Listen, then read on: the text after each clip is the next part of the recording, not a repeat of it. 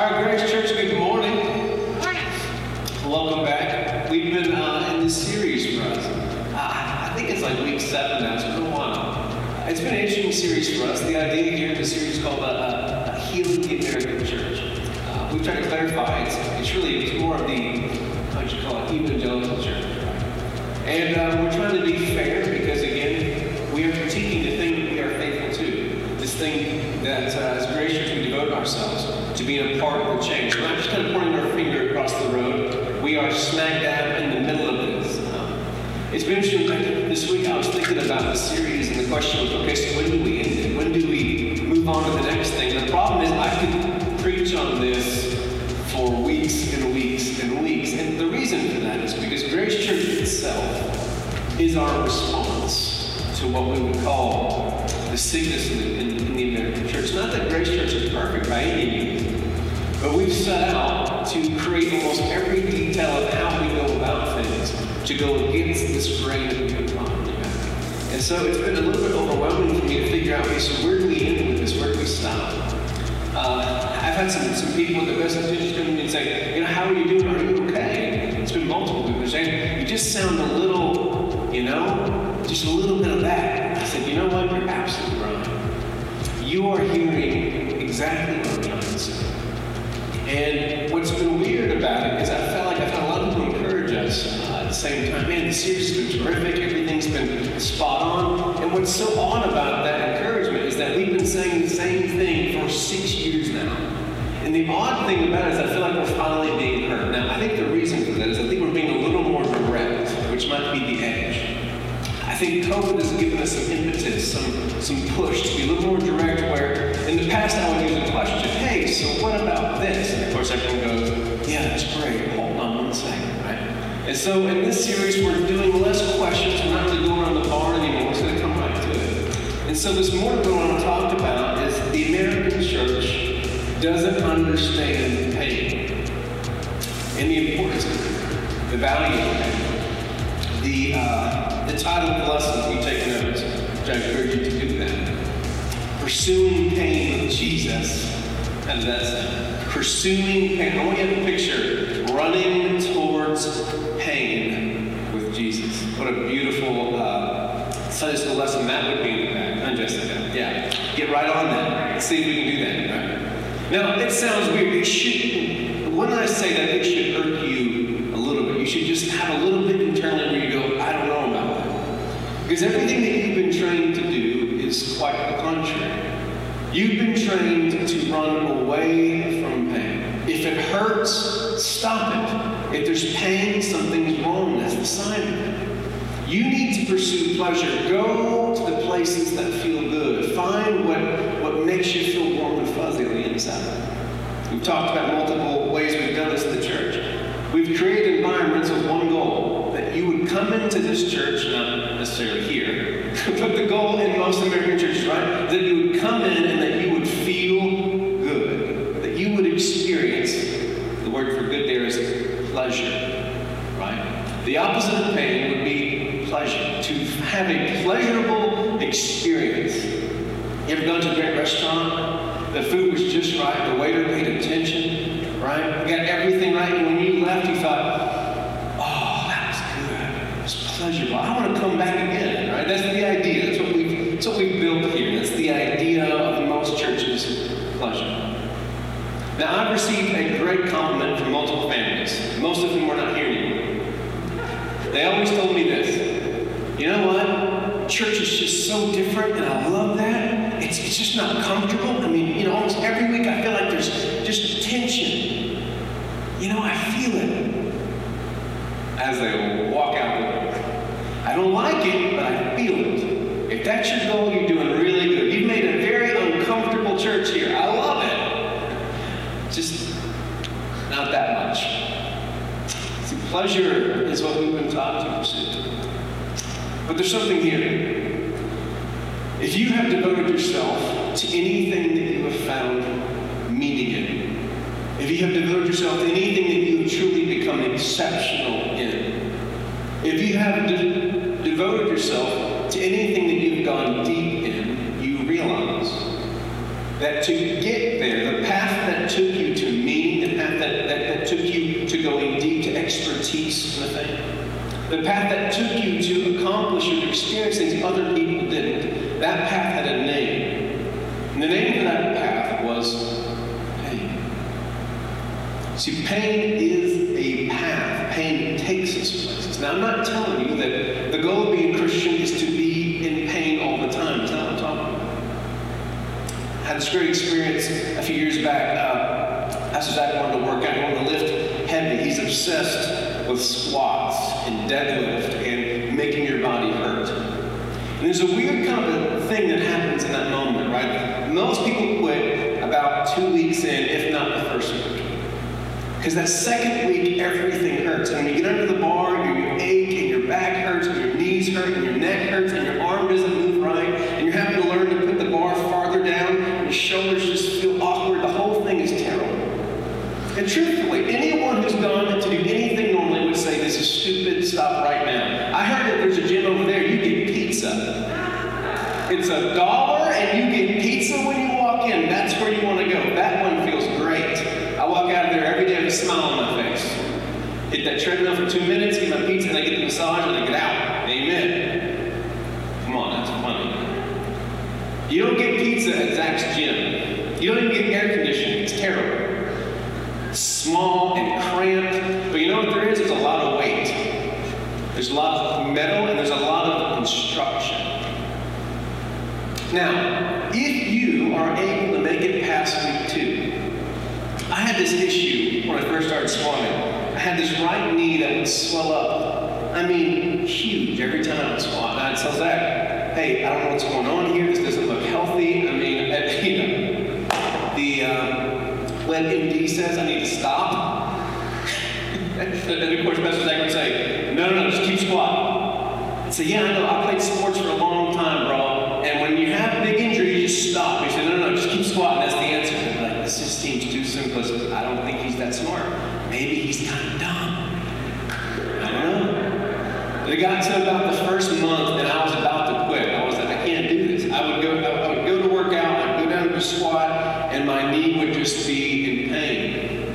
And on that 4th week, I was going down on the squat, and I heard this in my knee. Hurt like crazy. I did not want to praise the Lord in that moment. And so I put the bar up, and I said, I'm done. And then I looked at my knee, and I was like, ooh, that feels good. I can move it again. And I won't tell you what I used to be able to do with my knees, but I used to be able to move them pretty well. And I was like, I think I can move my knee again. I still can't explain scientifically what happened. I assume I had a muscle imbalance. We'll leave science for later. But literally, my kneecap got pulled into alignment, and it hurt so bad. But after the pain, guess what? Oh, it feels so. See, growing stronger, growth, maturing doesn't always feel good. Jude is around the age of 9, almost 10, and what he tells me all the time is my knees hurt, my elbows hurt. Now, I'm not a very tall guy, I didn't experience a lot, but what I'm told is, these are called growth pains. And that people experience these things when they get taller, right, at a rapid rate. And he's hurting all the time. I'm like, hey, I never hurt like that. That's a good thing. Embrace it. He's like, Dad, this hurts. I'm like, that's a good sign, son. You want it to hurt. You're going to ride all the rides.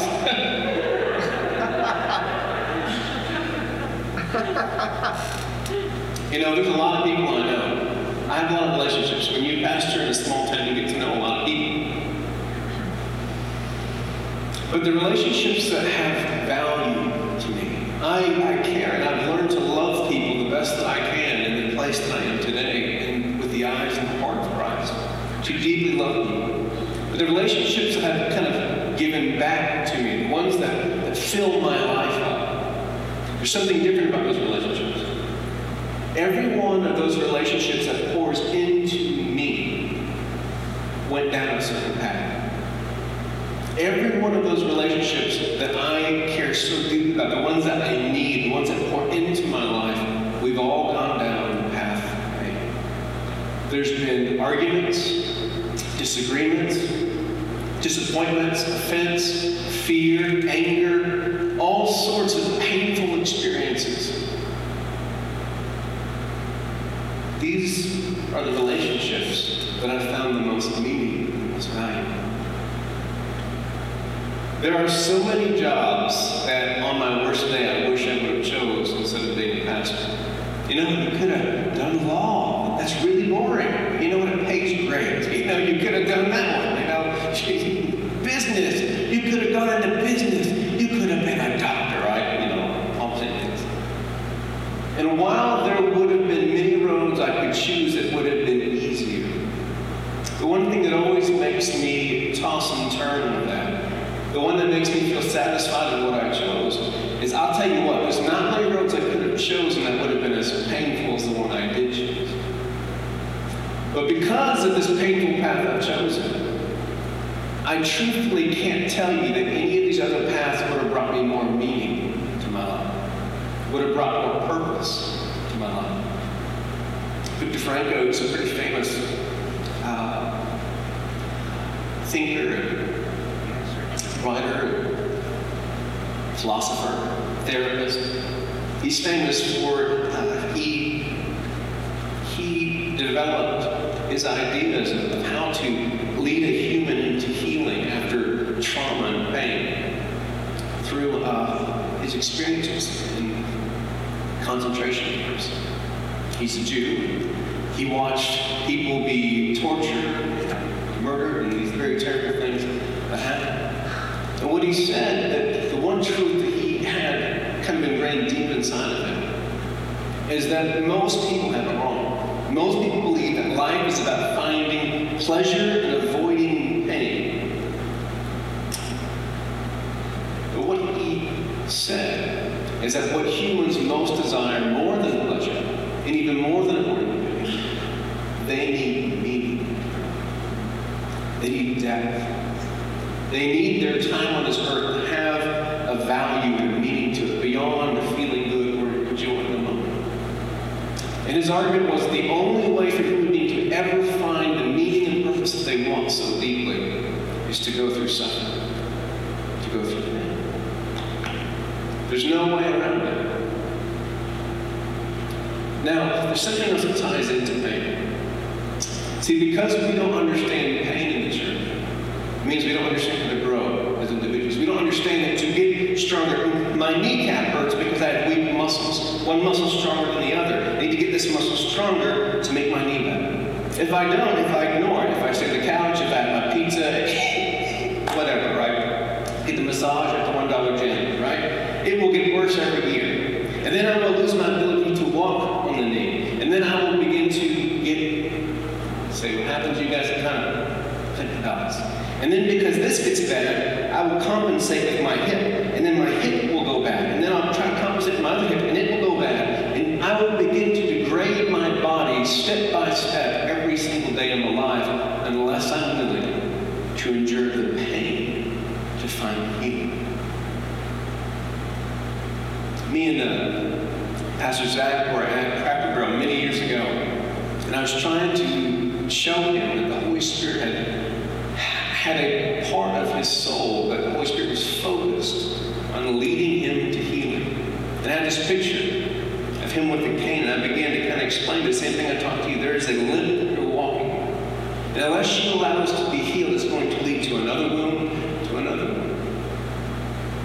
See, this is what is happening inside of your souls right now. You don't even know. The way that you interact with every person, the mask you put on every day, the goals that you pursue, I can go on and on.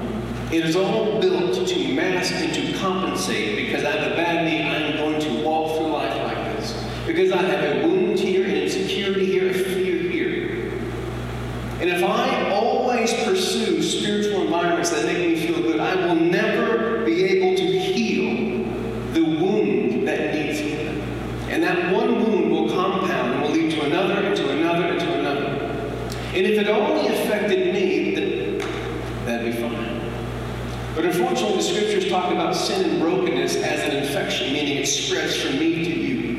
My brokenness can't help but affect you. My insecurities can't help but affect the way I speak to you. My fears and anger can't help but affect you. My ego can't help but step on you. And so if I don't get me healed, if I don't go through the pain to find healing for my knee, it will affect everyone around me. Just kind of a simple analogy, right? If I don't go through the therapy and the exercise and the pain that it takes to find healing for my knee, I will lose my ability to play with my kids the way that I want to. I lose my ability to hold them, right? To get out there and play baseball with my kids, I have to be able to be mobile. There are things emotionally, mentally, and spiritually you're incapable of doing. There are things that your friends, that your family, that your children, that your co-workers, that your neighbors need from you, but you're incapable of giving to them because you are not healed yet. You haven't even started the process to find healing. And the biggest reason you haven't started the process to find healing is because you are too busy trying to avoid pain.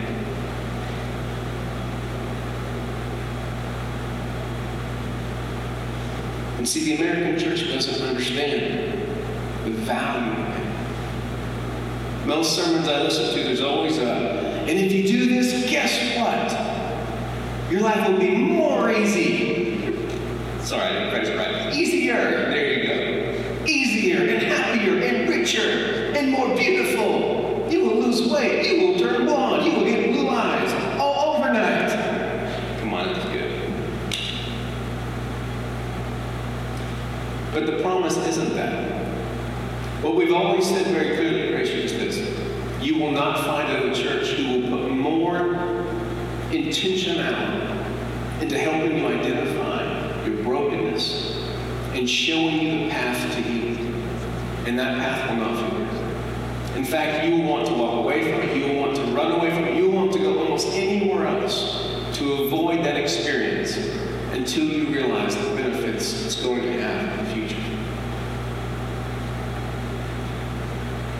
You see, there's no way to healing without going through the experience of pain. There's no way to. We use the analogy of this being a hospital. This is one of the most effective kind of pictures of what the church is. It is a hospital. I wish that they had procedures for heart surgeries, that were not painful. It doesn't matter if you are out for the entire surgery. When you wake up, you are in immense pain. Pastor Larry had this pillow that they gave him in the hospital, and it's this red heart. It's a pillow. To a grown man, they gave him a stuffed animal, stuffed pillow. And I thought it was so silly when they gave it to him. They give it to everyone who goes through this heart surgery. And they give it to him because they know that when night comes and you have to sleep, you need something to hold on to because the pain is going to be so intense. Just trying to get some rest. And that lasts for months.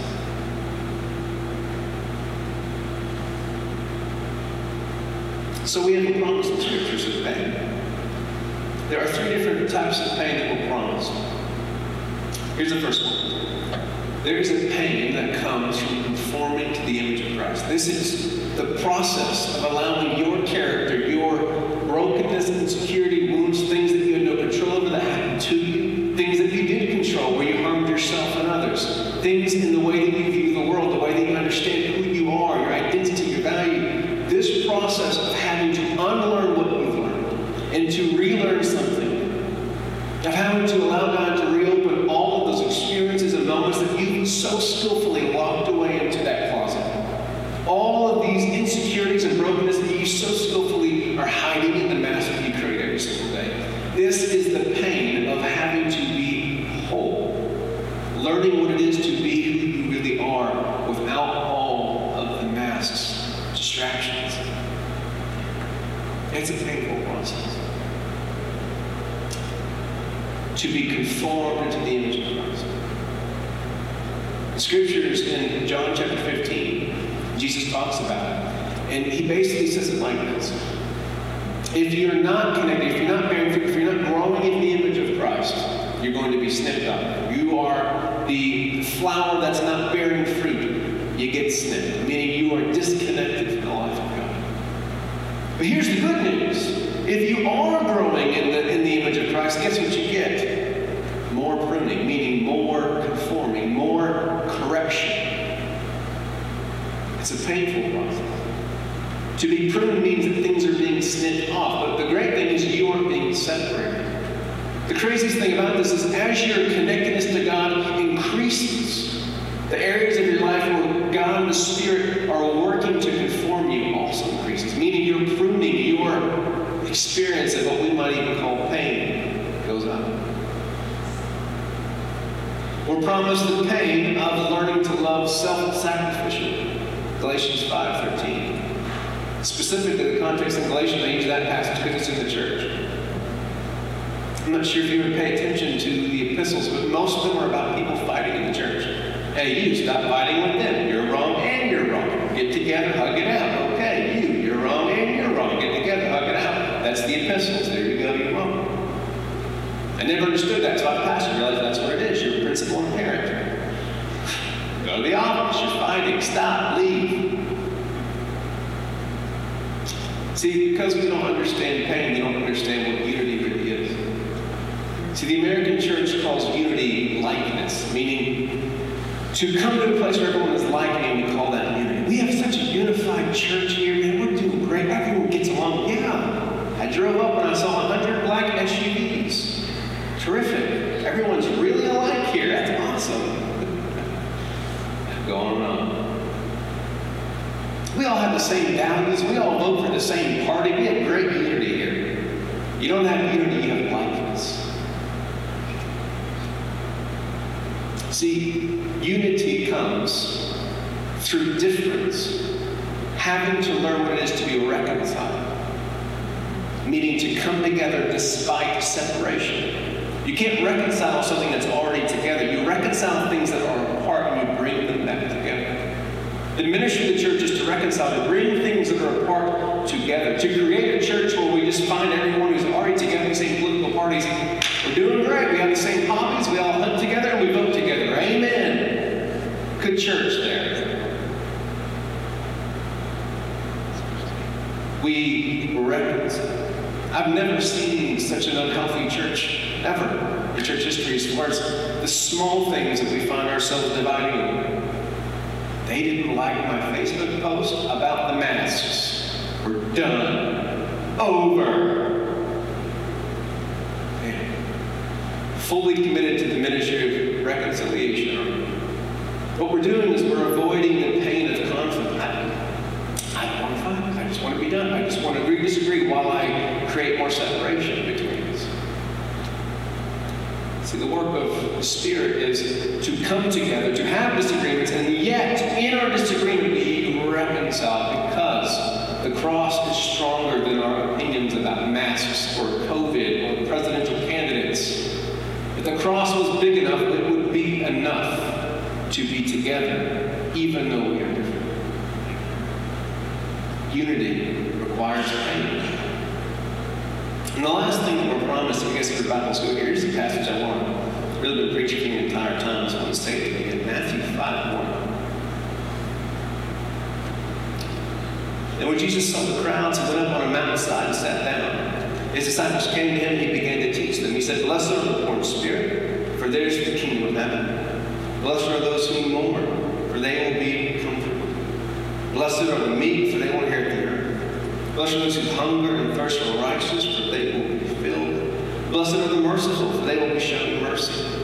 Blessed are the pure in heart, for they will see God. Blessed are the peacemakers, for they will be called children of God." Pause right there. Don't all of these things sound pretty good? Anybody? Hey, you're a peacemaker. You're just trying to get people to be together. That's great. Hey, you're just meek. That's all you are. Have you ever hated someone who's meek? It's hard to hate someone who's meek. Just like the Enneagram 9s right here. Those who are poor in spirit, those who mourn, those who show mercy. Why are these people who we wouldn't like? Because here's what comes, right? It says, if you're doing all these things, here's what happens. And it says, blessed are those who are persecuted because of righteousness. Whoa, why would I be persecuted for being a peacemaker, for being meek, for showing mercy? For theirs is the kingdom of heaven. Blessed are you when people insult you, persecute you, falsely say all kinds of evil against you because of me. Rejoice and be glad, because great is your reward in heaven. For in the same way they persecute the prophets who were before you. And you have to connect the dots. You see, the last thing that we're promised is that we will experience pain as we live faithfully to our King. Meaning, the way the Apostle Paul puts it is aliens here.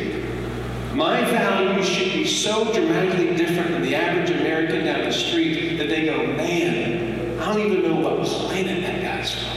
Have you heard about his values? Ridiculous.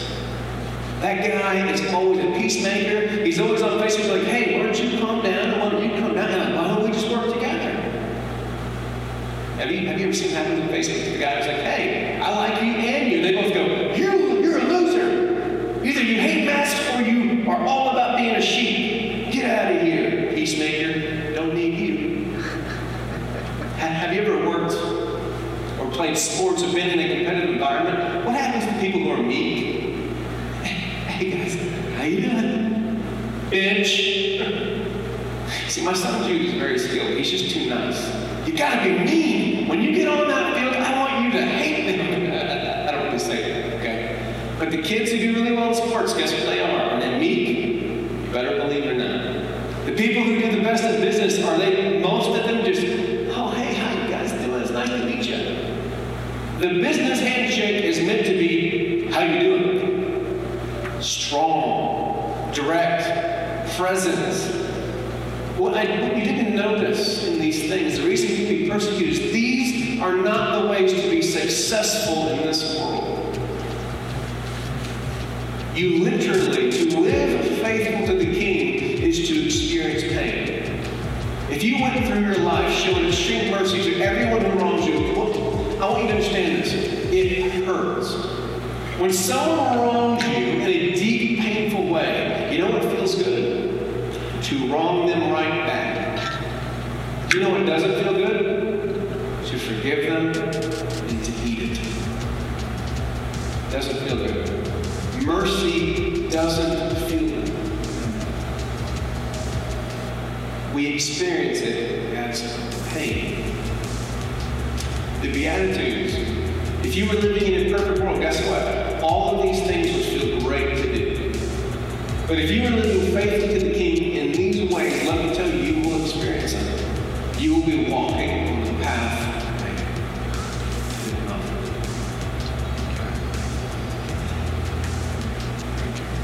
So as we go forward as a church, I will continue to promise you one thing as a pastor.